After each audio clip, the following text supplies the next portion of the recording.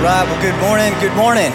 Come on, I want to welcome everybody that's watching online. We're excited that you're with us today. I also want to welcome into the room with us all. We are joined today by our Long Beach and Wiggins locations. So come on, can we give it up, Gulfport?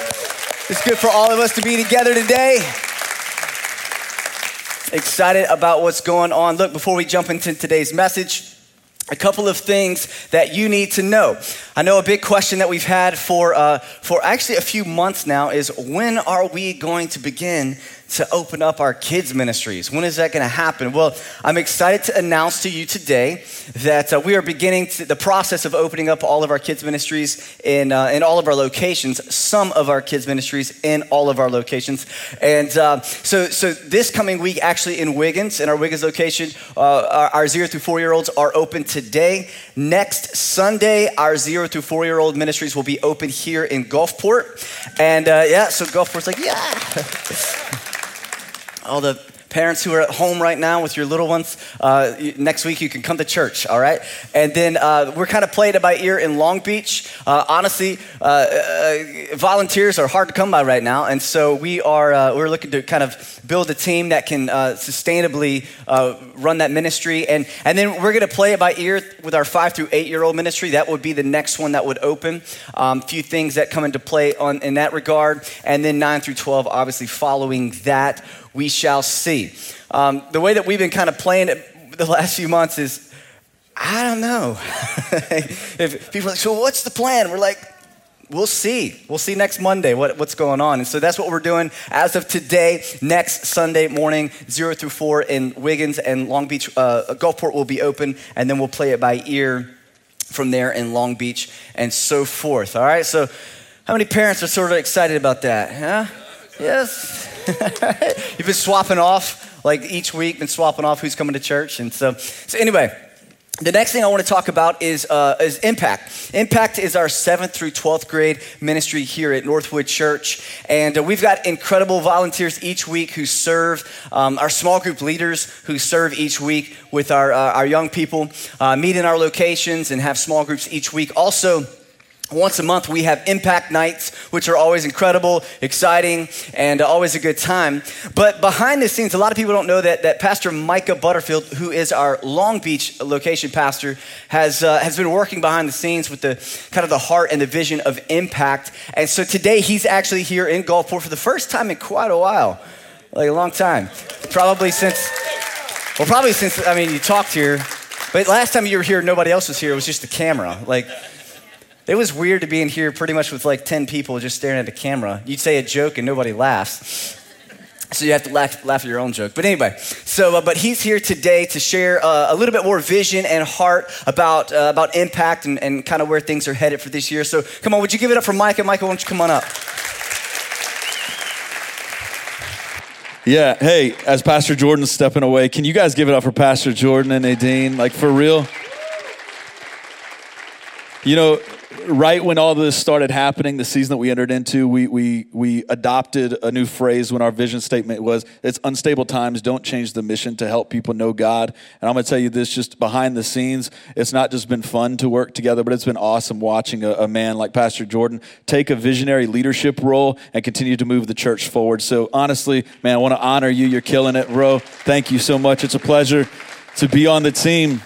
Like Pastor Jordan said, I have had the privilege of serving behind the scenes for quite a while now in our student ministry.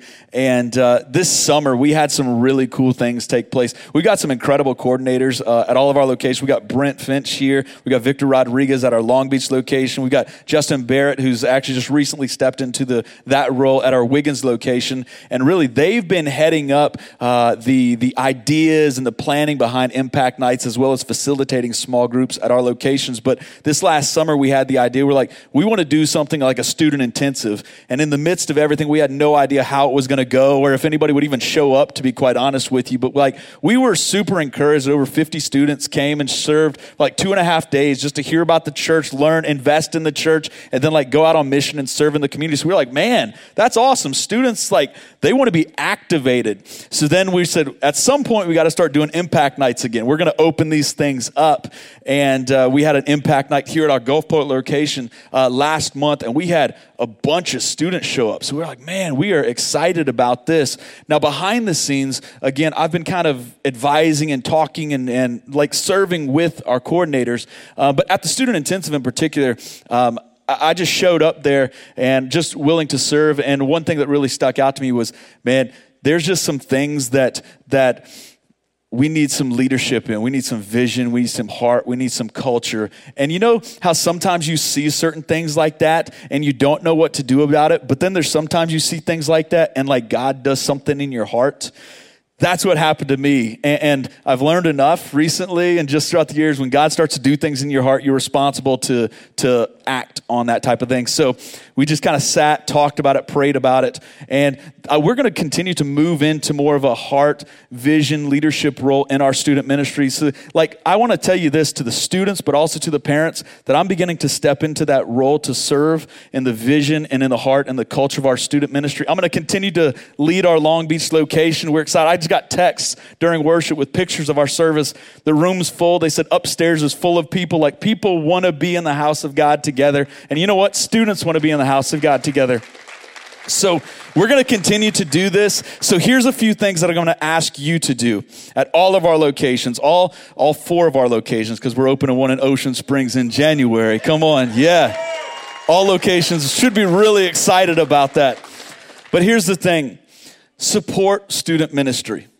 Here's how you do that. If you're a student, what that means is be part. Show up. Man, even when it's uncomfortable, man, be part. Show up to the nights, to small groups. Even if you don't think like, what is this getting for me or what's this doing for me? You have no idea what you might be doing for other people. Some of my greatest relationships and friendships were birthed out of student ministry right here at this local church. Also, if you're a parent, support student ministry. That means when it's uncomfortable for you to like get out of that Sunday afternoon nap, you know how it is. Yeah, it's like, oh, it's worth it. I'm telling you, this generational investment is worth it just to get your students there. And maybe even sometimes your students don't want to come, but you know it's worth it. I would help you. I encourage you to highly encourage your student to attend. I'm telling you this, it's part of it. But then also, as a church, we are a generational church, and I'm asking you to pray for our students. Continue to lift them up. Continue to give us insight on how to reach the next generation. Here's another way you can support it. Next week, we have an impact night. It's going to be taking place at our Long Beach location. So make sure your students get there. But here's the theme. It's tie-dye night. So the best tie-dye, the most tie-dye gets an incredible prize. But here's the other thing. We're going to be answering some questions that night, like, what do I do with doubt? Doubt's a real thing that students are walking through. It's a lot of things that we're walking through right now, but like there's a heart behind what we're doing. So that is this coming Sunday night, the 13th of September at our Long Beach location. Then in October, we will be having an impact night at our Wiggins location. So be sure to support. But then also, if some people in here are thinking, man, how can I be a part? I'd love to serve in student ministry. Then get in touch with your campus coordinator. Again, Brent here in Gulfport, Victor in Long Beach, and then Justin at our Wiggins location. I believe this, that we're going to continue to be a generational church. And I want to encourage you this, if God starts to move things in your heart saying, man, it's going to be a little uncomfortable. To be completely transparent, the only reason I was saying no to stepping more into this role and impact was because it was messing with my time. Just going to be honest. I was like, man, margin. You know, we all love these words, but I was like, they're worth it. Man, they're worth it. I'm telling you this, it's worth it. The kingdom of God is worth it. So guys, encouraged to lead, encouraged to do this. And I'm also super excited about kicking off this What Do You Believe series again. You guys ready for this? Come on, let's continue this. Pastor Jordan. Thank you, Micah. It's good. Yeah, so back in the day, our youth ministry used to be called Straight Gate. All right, that's what it was. Straight. How many OG like Straight Gate people we got up in the room today? Yeah, a few. Yeah. It was good times. So, but now it's impact, and it is true. Some of the most meaningful relationships in our lives were formed in that small group. All right, so we got text groups today with those same guys and people. I'm just telling you, heed what Pastor Micah just said. Get your kids involved. And yeah, sometimes it's not the most convenient thing, but long term, I'm telling you, there's some things that God will do in their heart that they'll remember for a long time. So, all right, so with that, week 1, sort of of what do you believe, all right? Again, in case you just kind of tuned in today, we are engaging back into our series, What Do You Believe? We actually started this series back in February, and then this little thing called COVID-19 has come into play, and so we deviated away from that series, but here we are again, September, re-engaging back into What Do You Believe? It's a 4-month series. The first month is What Do You Believe About God? The second month, What Do You Believe About Jesus? Third month, What Do You Believe About the Holy Spirit? And the fourth month is What Do You Believe About the Church? And so, honestly, this is a series that we have really been wanting to do for, I would think it's probably about 2 years collectively that we were talking about how to engage in this conversation. Because what Pastor Mike had just said is something that it weighs really heavy on me, which is young people. Young people. So I'm 35 years of age, and I grew up in church. And even growing up in church under great teaching and a great environment, when I hit about 16, 17, 18 years old, I began to struggle with my faith. And that went well into my 20s, just struggling with what I believed about God and whether the faith that I had was just my parents' faith kind of just passed on to me. And I began to wrestle with a lot of things. And honestly, at that point, like YouTube wasn't a thing yet. I don't know.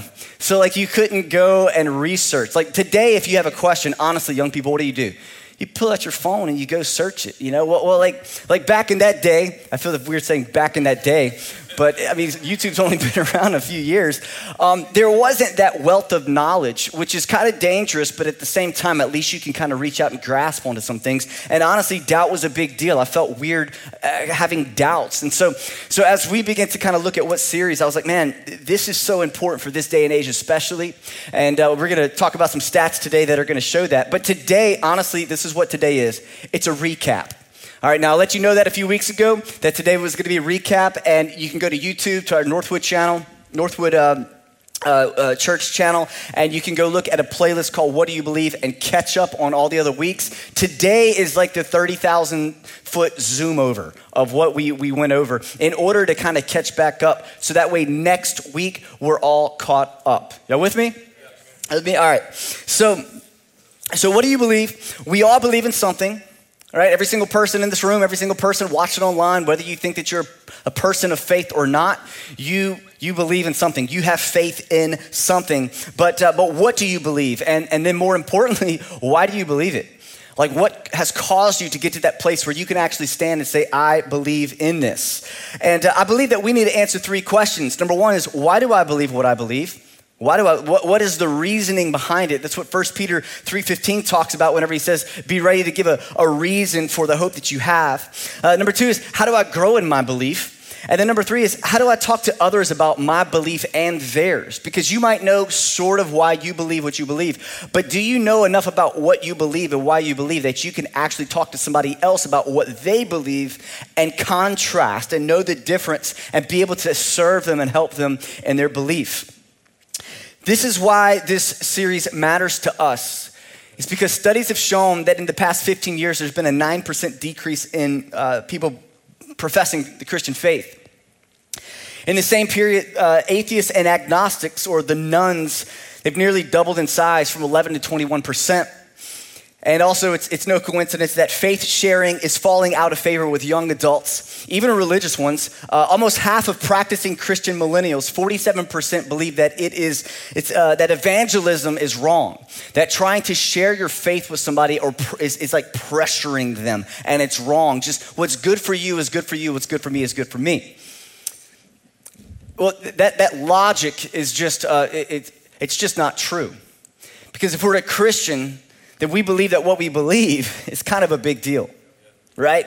And their lack of belief is a big deal. And so we should actually be motivated to share what we believe. So our mission statement here at the church is to help people know God. We exist to help people know God. And so we feel burdened by God to lead our church through this. It's something that actually years ago, I had a man speak a word over me, and he said, God's going to begin to give you, this is like 13 or 14 years ago. He said, God's going to give you a burden, and he's going to, from that burden, you're going to receive passion to actually do what God's called you to do. And I feel burdened about what we're sharing about today. I feel burdened to have these conversations, to ask the hard questions. Some people don't think that it's very important. I would say that it's of the most importance, especially in our younger generations. And so you might be kind of a person that say, man, these questions are sort of futile. Like, what's the big deal? Like, you just need revelation. And I agree with that, obviously. I think there's things of the Spirit cannot be understood by the flesh. But at the same time, there is reasoning that we must have and talk through some things, especially whenever the enemy has certain weapons that he's using. How are we as the church combating that? So for some of you, you might not struggle with this, but there are other people around you, especially if you're a parent, your kids are for sure struggling with this, whether they tell you this or not, okay? And so that's why we feel like it's important. It's also a series that's really about the statement of faith here at Northwood Church. That's really what we're walking through. And so everyone has a belief system. And I want you to picture this as we walk through this series, especially today. I want you to picture that you're sitting across the table from somebody like at Starbucks or whatever, pre-COVID, of course, and you're having a conversation with them about what they believe. Now, the first thing that you need to do is find common ground. What is their belief system? Where are they at? And if you remember, we walked through this pattern or this it's a pattern. But basically, the first thing is you have a person who they might not believe that there is a God. They're an atheist. And then the next thing is you have agnostics. You have those who believe that there may be or there may not be. They would consider themselves to be neutral. Right? And then you have deists, those who feel like there is a God. They believe that there is a God, but he's not really personally involved in what's going on. Maybe he kind of spun things into motion and just kind of let it be. And then you have theists, those who believe that God is real, that he exists, and that he is still involved in what's going on. And honestly, Christianity is a monotheistic religion. That's where we fall into place. Now, there's thousands of religions, all right? There's thousands of them. And so we are one of thousands, but yet we still believe that it's truth, right? That what we believe is truth. And so for someone to say they believe in Jesus, there's a lot of other questions that have to be answered. I think sometimes people say, man, do you believe in Jesus? And it's like, yes or no. And if they say no, then it's like, not realizing that you're asking them about 50 other questions by asking that one. And so we want to start on one side of the ledger and move through all of these questions. The first question that comes out is, does God exist? Week 1 in February, we talked about this. Does God exist? And in order to work through this question, there's a whole lot of science, a whole lot of conversations, and a lot of people want to go straight to the Word of God. The issue with that is if you're talking to someone who doesn't believe that the Word of God is legitimate or viable, then that's not really going to do very much. And that scares some people, especially in the church world. It scares because everything that we believe is based upon the Bible.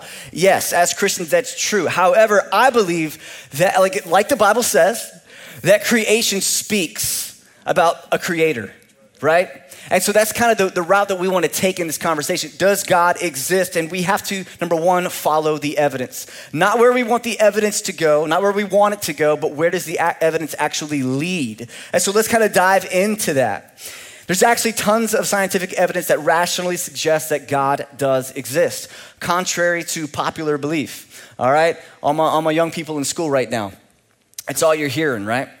There's scientific evidence of why there's not a God, and I'd like to push back on that. But one thing that we have to establish is that science and faith aren't necessarily opposed to one another. That's another lie, is that science and faith are not compatible, that they don't support one another. It's actually not true. And there's a lot of scientists who kind of agree with that. Louis Pasteur, he's the guy that invented pasteurization, all right? He died in 1895. He's a microbiologist. He discovered pasteurization. He said this, a bit of science distances one from God, but much science nears one to him. The more I study nature, the more I stand amazed at the work of the Creator. The more that he studied, the further it brought him to a faith. I listened to the man who was he's a mathematician, and he was sort of in charge of the software. He sort of created the software behind the MRI machine. And he said as he studied a child being developed in the womb of a mother, that he was forced into a place of belief that there was at least a higher power who was putting all of this together. He said, because the mathematical computations involved were out of this world. So, I mean, again, the people who know, right? We always like to say that. The people who know say that, yes, actually, the people who know, there's quite a bit of them who agree. Nature and the universe are evidence of God. Cause and effect is evidence of God. Everything has come from something. And there's actually a lot of debate around that. That the fact that everything coming from something actually is a thing. Some people believe that everything came from nothing, and nothing is actually in its own way a thing because we as humans can't understand nothing. It's this circular logic that really makes no sense. But here's the deal. Whenever some people are so committed to saying that there's not a God, logic goes out the window because you have to put that aside in order to be able to prove your point. See a lot of that nowadays, right? Put logic aside. No, let's not put logic. Let's keep it right in the center, actually. Our God is a reasonable God, right? One thing I do want to say, though, is that in every belief, there is a gap. In every belief, there's a gap. In your belief right now, did you know that there's actually a gap? In atheism, agnosticism, doesn't matter where you're coming from, there's gaps in our belief. That's why we want to know. We want to know. That's what Adam and Eve want. They want the knowledge of God. We want to know. David Hume, an 18th century Scottish skeptic, try to say that 10 times fast, said, "I never asserted such an absurd proposition that anything might arise without a cause." That anything may arise without a cause. A lot of people, that's how they think. They have to think this.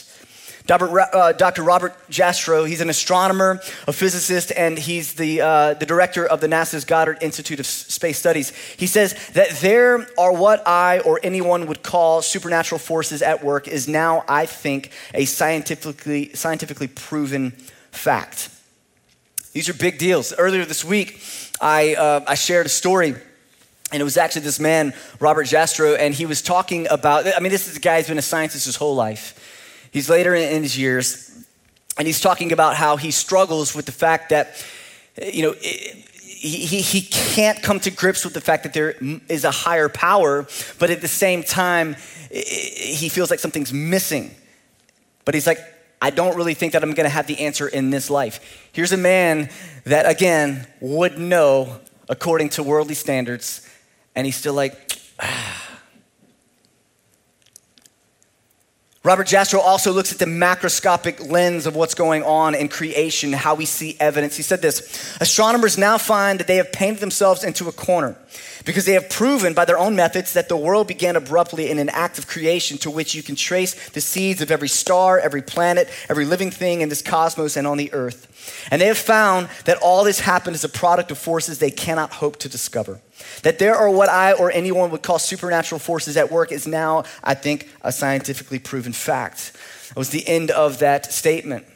But if we look at the microscopic level of creation, we see this. Francis Collins, the award-winning scientist who mapped this human genome, he said the Big Bang cries out for a divine explanation. It forces the conclusion that nature had a defined beginning. And I can't see how nature could have created itself. Only a supernatural force that is outside of space and time could have done that. Does God exist? I think so. If God does exist, a God, if we're just starting at that point, talking to an atheist or an agnostic to edge them towards the thought that possibly there is a God, we get them into the deistic realm, that deistic belief system. But what then? If God does exist, I think there's another question. Is he the God of the Bible?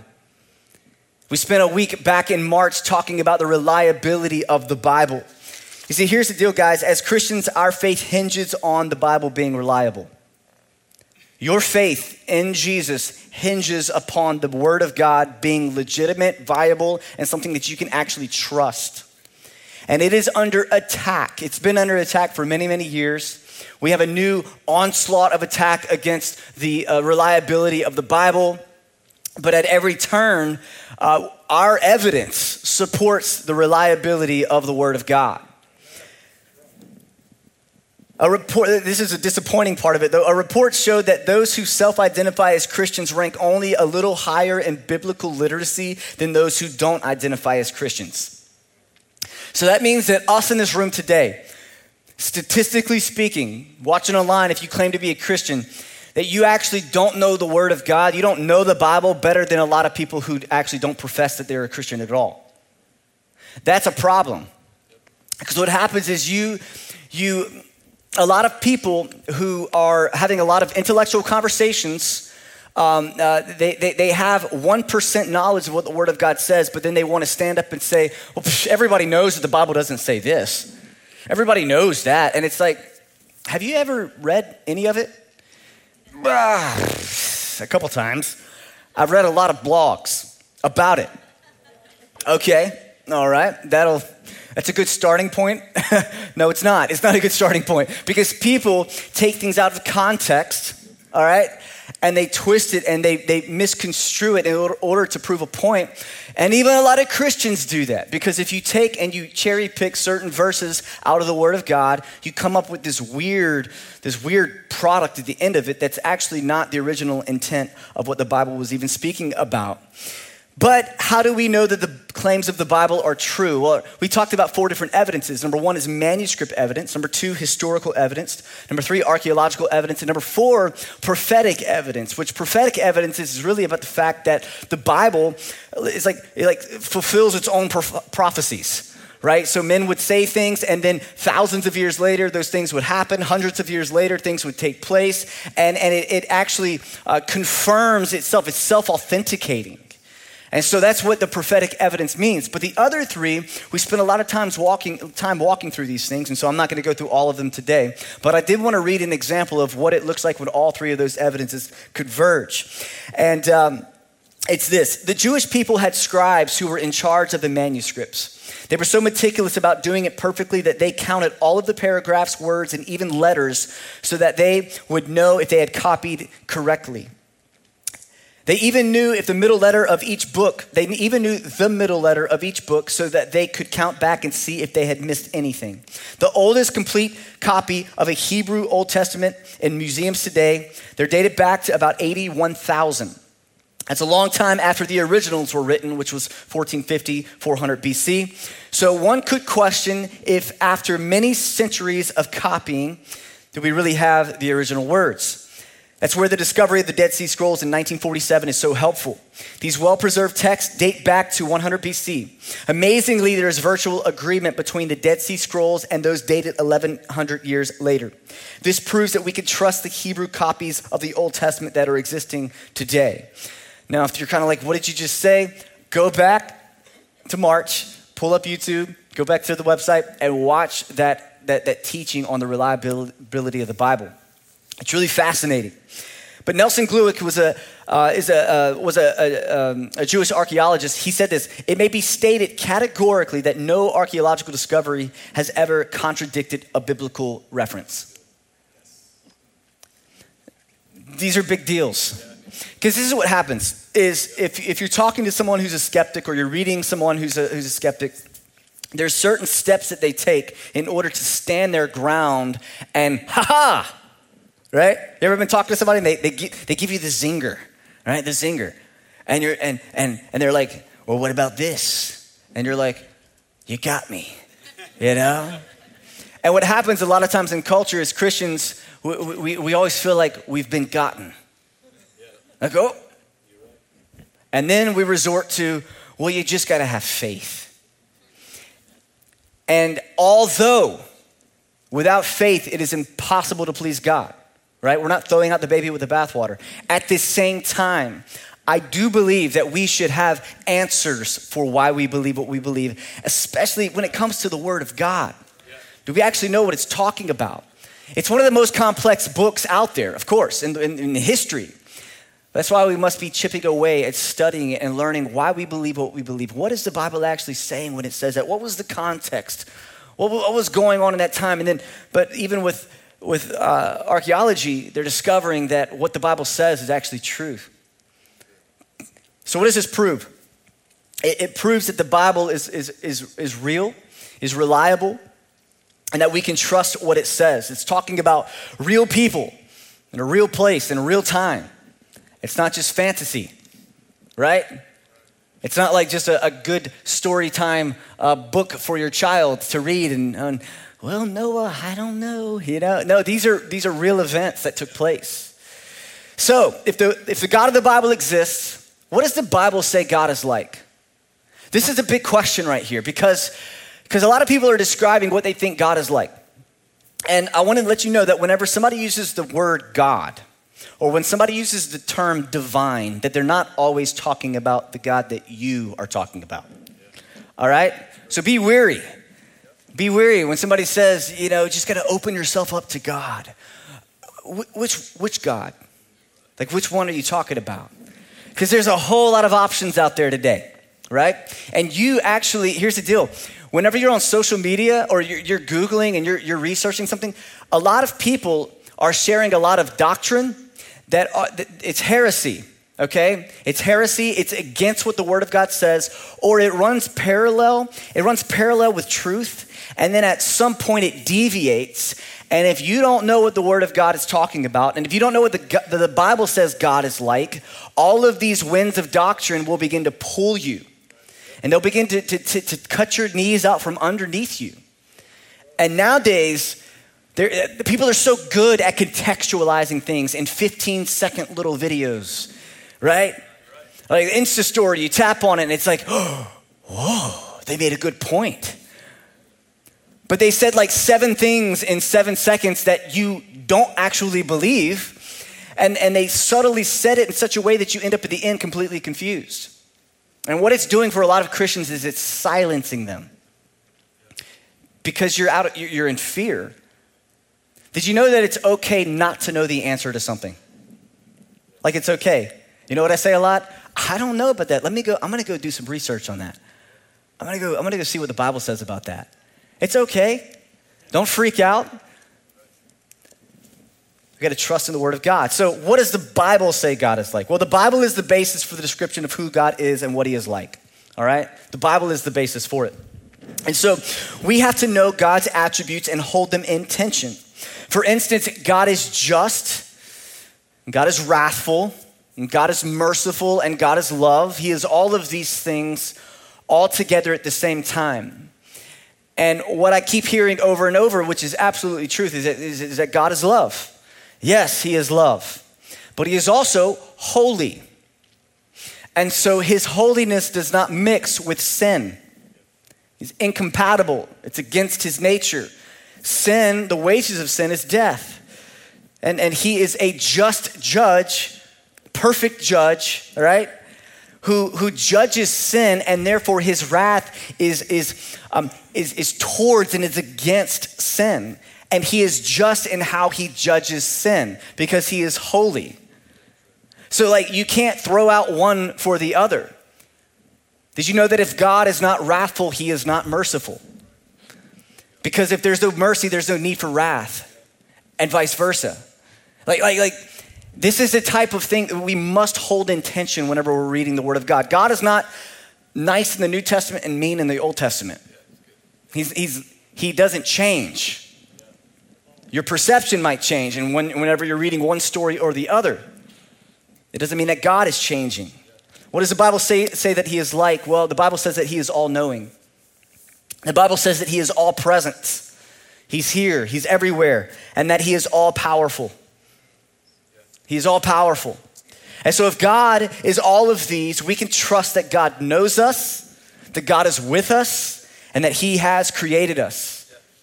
We can trust this. Colossians 1 says, "For by him all things were created in heaven and on earth, visible and invisible, whether thrones or dominions or rulers or authorities. All things were created through him and for him, and he is before all things, and in him all things hold together." God is sustaining everything that we see and know. He's sustaining it. He is sustaining you. He's sustaining everything that we see and know. Is there a battle raging? Absolutely. But he is the sustainer of all things. He transcends everything that we see and know. But at the same time, God is also knowable. and he's knowable in the person of Jesus. We stepped into the conversation of who is Jesus. There's a whole lot of thoughts and ideas about who Jesus is like.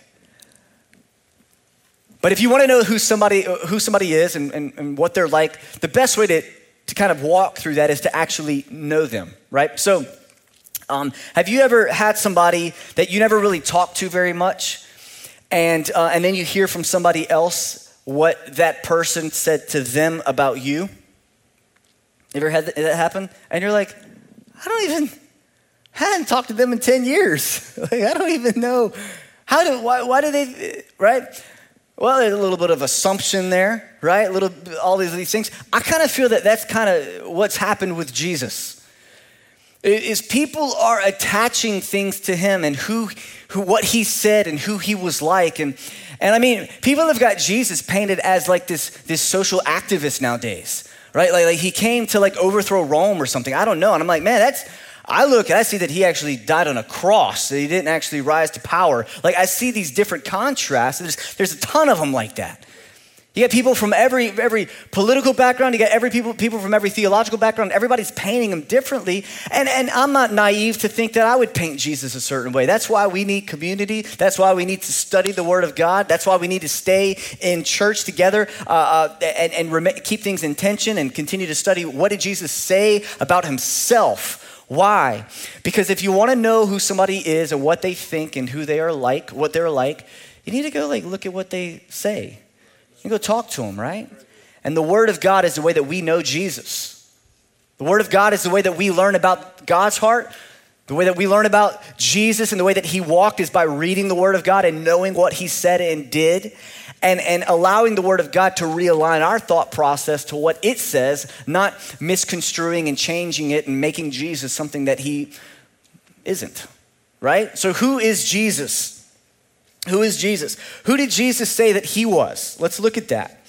Well, Jesus claimed, and this was really the first week that we got into it before COVID hit, right? Jesus claimed that ultimately put him on the cross was that he claimed that he was God. If somebody walked in this room right now and said, I want you guys to know that I'm God, I don't know what we would do. Stare at them for a long time, awkwardly. Security, right? Where's Tim at when you need him? We got to take this guy out, But honestly, Jesus claimed that he was God. Now, a couple stats for you. 30% of evangelicals don't believe that Jesus is God. 30%. That means 30% of us watching, 30% of us in each auditorium here today, we don't actually believe that Jesus is God. And that's a problem. That's a big issue. And that percentage is growing, right? People just, I don't believe that he's God. And I think that some people also who say that he is God, yeah, Jesus is God, they actually don't understand why that matters. And well, my pastor always said that Jesus is God, and so Jesus is God. Why does it matter? But I don't really know, but Jesus is God. Okay. J. Oswald Sanders, he's a missionary and an author. He said, if Jesus is not God, then there is no Christianity. And we who worship him are nothing more than idolaters. Conversely, if he is God, those who say he was merely a good man or even the best of men are blasphemers. More serious still, if he is not God, then he is a blasphemer in the fullest sense of the word. If he is not God, he is not even good. A lot of people think that, Jesus said these things, but I don't really believe all of it, but I believe that he was a really good teacher. A lot of people believe that. Actually, 52% of Americans believe that Jesus was a great teacher. And I think that's really funny because I wonder if they've ever actually read what Jesus taught. If you just think he was a great teacher, he was crazy. He was. The things that he claimed were out of control, nuts, unless what he taught was true. C.S. Lewis says this, a man who was merely a man and said the sort of things Jesus said would not be a great moral teacher. He would either be a lunatic on the level with a man who says he is a poached egg, or he would be the devil of hell. You must take your choice. Either this was and is the Son of God, or else a madman or something worse. You can shut him up for a fool, or you can fall at his feet and call him Lord and God. But let us not come with any patronizing nonsense about his being a great human teacher. He has not left that open to us. Christianity is a very polarizing religion, okay? Polarizing. You can't mix it in with other things. Christianity is completely incompatible with other religions because of Jesus. He's polarizing. He's inclusive in one sense and 100% exclusive in the other, because he is the only way to God. There's one path. It's a narrow path, right? It's through the belief and faith in the cross of Jesus and throwing yourself at his feet, at his mercy for what he has done for you, that activates salvation in your life. That's how you access salvation, this free gift. It's not through trying really hard. It's not through 10 other belief systems. It's not through picking and choosing which ones you like. It's through this small, narrow way. It's very exclusive in one sense, but you know what's awesome is that the gospel is inclusive in the fact that there's no Jew, no Gentile, no male, nor female, no slave, no free, not in the kingdom of God. None of that matters. That's the beauty of the gospel. See, the gospel, the good news of Jesus, is the only thing that levels the playing field in humanity. The only thing. You know the thing that makes us come together from different backgrounds, different classes, different races, and us be able to coexist together?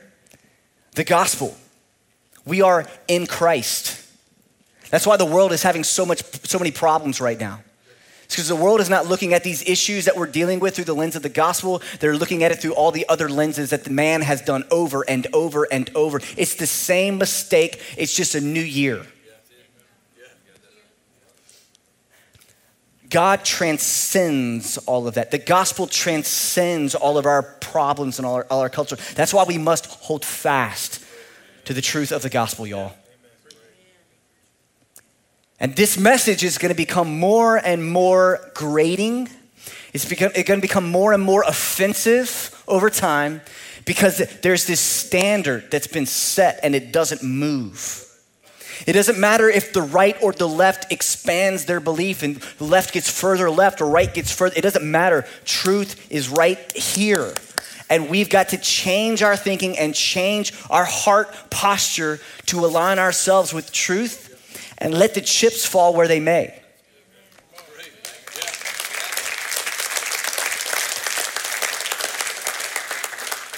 Who do we say that Jesus is?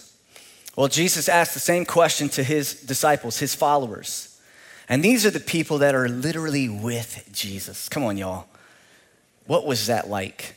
We read a few books. We got a few books. And the Bible says if everything that Jesus did was put in books, we wouldn't have enough of them we couldn't read them all because he did so many signs and wonders and he did so many things and said so many things. But what we have is enough. What we have is truth. And this is what it says in Matthew chapter 16. When Jesus came into the district of Caesarea Philippi, he asked his disciples, "Who do people say that the Son of Man is?"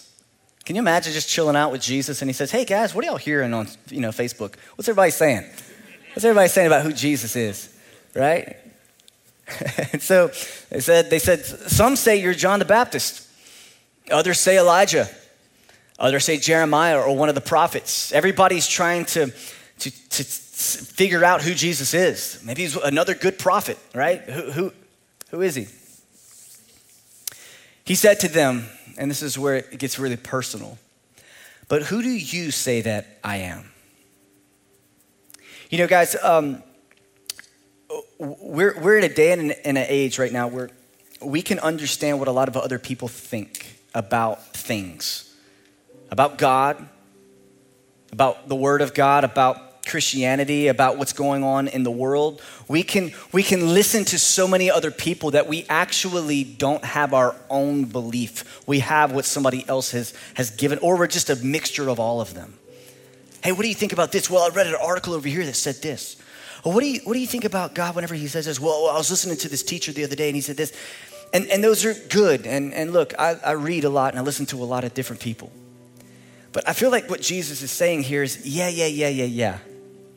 What about you? Like, what's going on in your heart? I know that all these people over here are struggling with these beliefs. I get that. But what about you? Simon Peter replied, "You are the Christ, the Messiah, the anointed one, the Son of the living God." And Jesus said, "You got it right." He said, "Blessed are you, Simon Bar-Jonah, for flesh and blood has not revealed this to you, but my Father who is in heaven." You see, guys, this stage right here represents our belief system, our logic, our brain power to computate different things. And we get to a place where we need God to reveal himself to us, where we need the Holy Spirit to illuminate things in our life and in our heart, in our mind, to illuminate truth to where we can step out in faith and firmly plant our foot upon the foundation, the rock that is Jesus.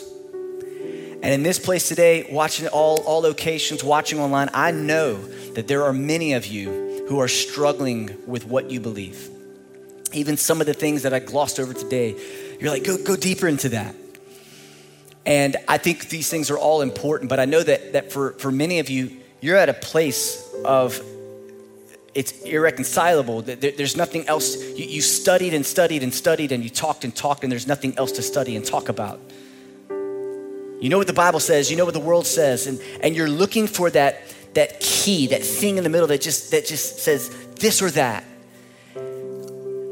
And I think we all need to know, and you especially need to know that might not ever come. There might not be that hidden thing. I think about what Dr. Robert Jastrow was saying. He was saying, I'm at a place where science has led me to a spot where there has to be something more, but my brain, my logic, my reason, it just won't let me say that there is.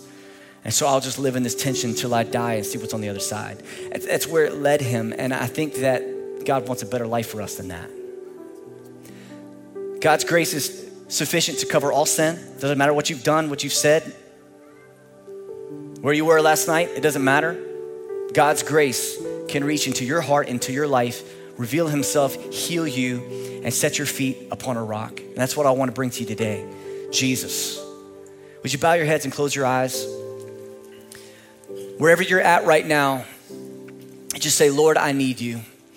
Lord, I need you. God, I need you to reveal yourself to me. You might have been saved for 25 years.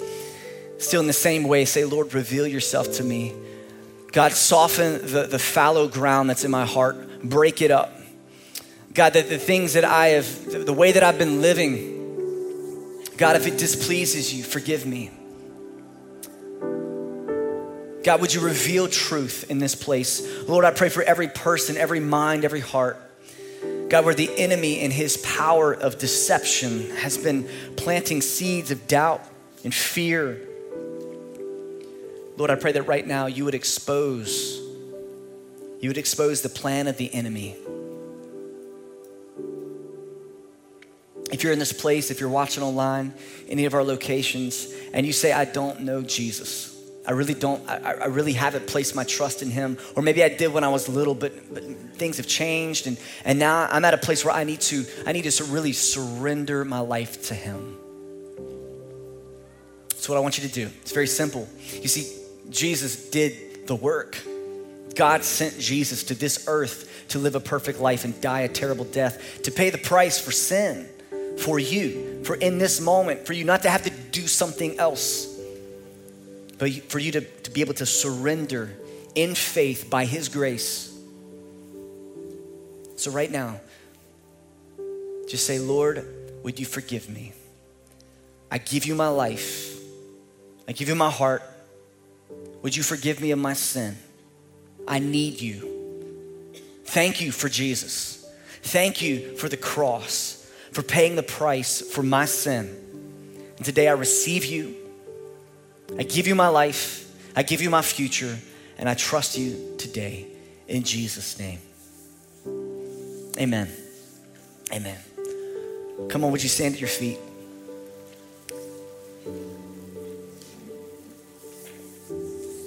As we kick off this new series and kind of go into the rest of this year, I really believe that for many of us, today might have not been the day that you were ready to commit your life to Jesus. You weren't ready to take that leap of faith. I want to encourage you, if you find yourself in that position of tension, that you continue to tune in, that you continue to come, and you continue to wrestle and ask the hard questions, because I believe that God is faithful and that he will answer your questions to the extent that you can surrender your life to him, that you can give your heart to him and trust him. So that way, whenever we sing songs and whenever we come together like this, it's not a wrestling match in your head of, yeah, but this, but that, but you can truly trust in Jesus, that you can place your faith in him. The song that we're about to sing talks about how we have victory in Jesus. And I believe that as you study, and I believe that as you open up your life to him, that you will have a greater revelation of the cross, a greater revelation of the victory that you have in Jesus. Come on, some of you still today, you are defeated in your logic, you're defeated in your thought that you have got to attain holiness and attain righteousness. Come on, in the next couple of minutes, I want you to surrender all of that. And I want you right now, come on, lift your hands and say, Jesus, I need you. Jesus, I thank you for what you have done on the cross. I thank you for the victory that I have in you. Not what I can do, but what you have done. And so, Jesus, we exalt you. We lift you up, Jesus. You're worthy to receive our praise. You're worthy to receive our worship. Now, come on, let's sing this together. We will shout it out from the mountain tops that our God is good. He has overcome. Let all the earth, every tribe and tongue, we will sing it out. He has overcome.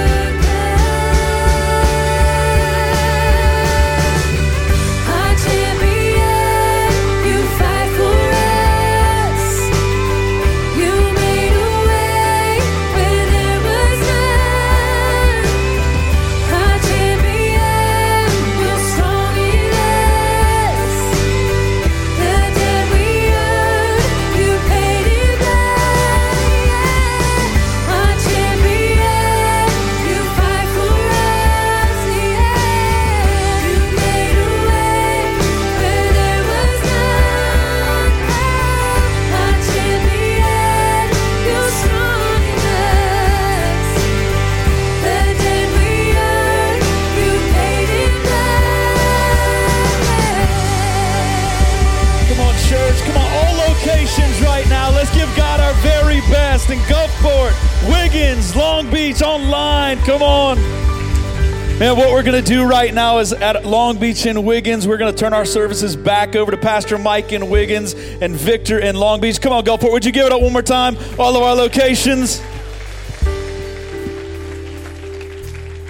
Man, today was awesome. I tell you, like, there were so many moments. Me and Pastor Stephen were texting during the message. We're like, this is incredible. Like it was just one of those, I just taking notes, like, I want to share this on social media, My son, my 10-year-old hit me, says, this is good, Dad. I'm like, yeah, it is. You know, come on, guys. Today was awesome. So let's do what Pastor Jordan talked about. Let's let this thing transform us as individuals. But I want to help you take your next steps. Maybe you said that prayer at the end of service that Pastor Jordan was talking about. You made a decision to follow Jesus, or maybe you fall into one of these categories. You're new to Northwood. You're like, man, I love this. I want to learn more about Northwood. Or you fall into this category. You have a prayer request any of those categories, if you would do one thing for us before you leave today, take the Next Steps card. It's called What's Next, in the seat pocket right in front of you. Take it out and fill it out. One side of it's contact information, one side of it is a prayer request. Fill that out, and at the end of the service, if you'd go to our Next Steps area in the back of our auditorium, we want you to just drop that card off in the bucket. There's going to be some people back there that you can talk to. We're going to pray over prayer requests, and we're going to reach out to you to help you take your next step in your relationship with the Lord, and also let you learn a little bit more about Northwood Church. And then as we dismiss today, we want to let you know about this. There's 2 different ways that you can give here at Northwood. You can mail in a check to 14281 O'Neill Road, or you can go online, our website, northwood.church/give, and you can give. Just this week, because of your faithfulness and generosity to tithe and offering, we were able to send out investment in the kingdom over $10,000. Check us out. $4,000 went to hurricane relief, to churches in Lake Charles, 2 different churches that we're connected with.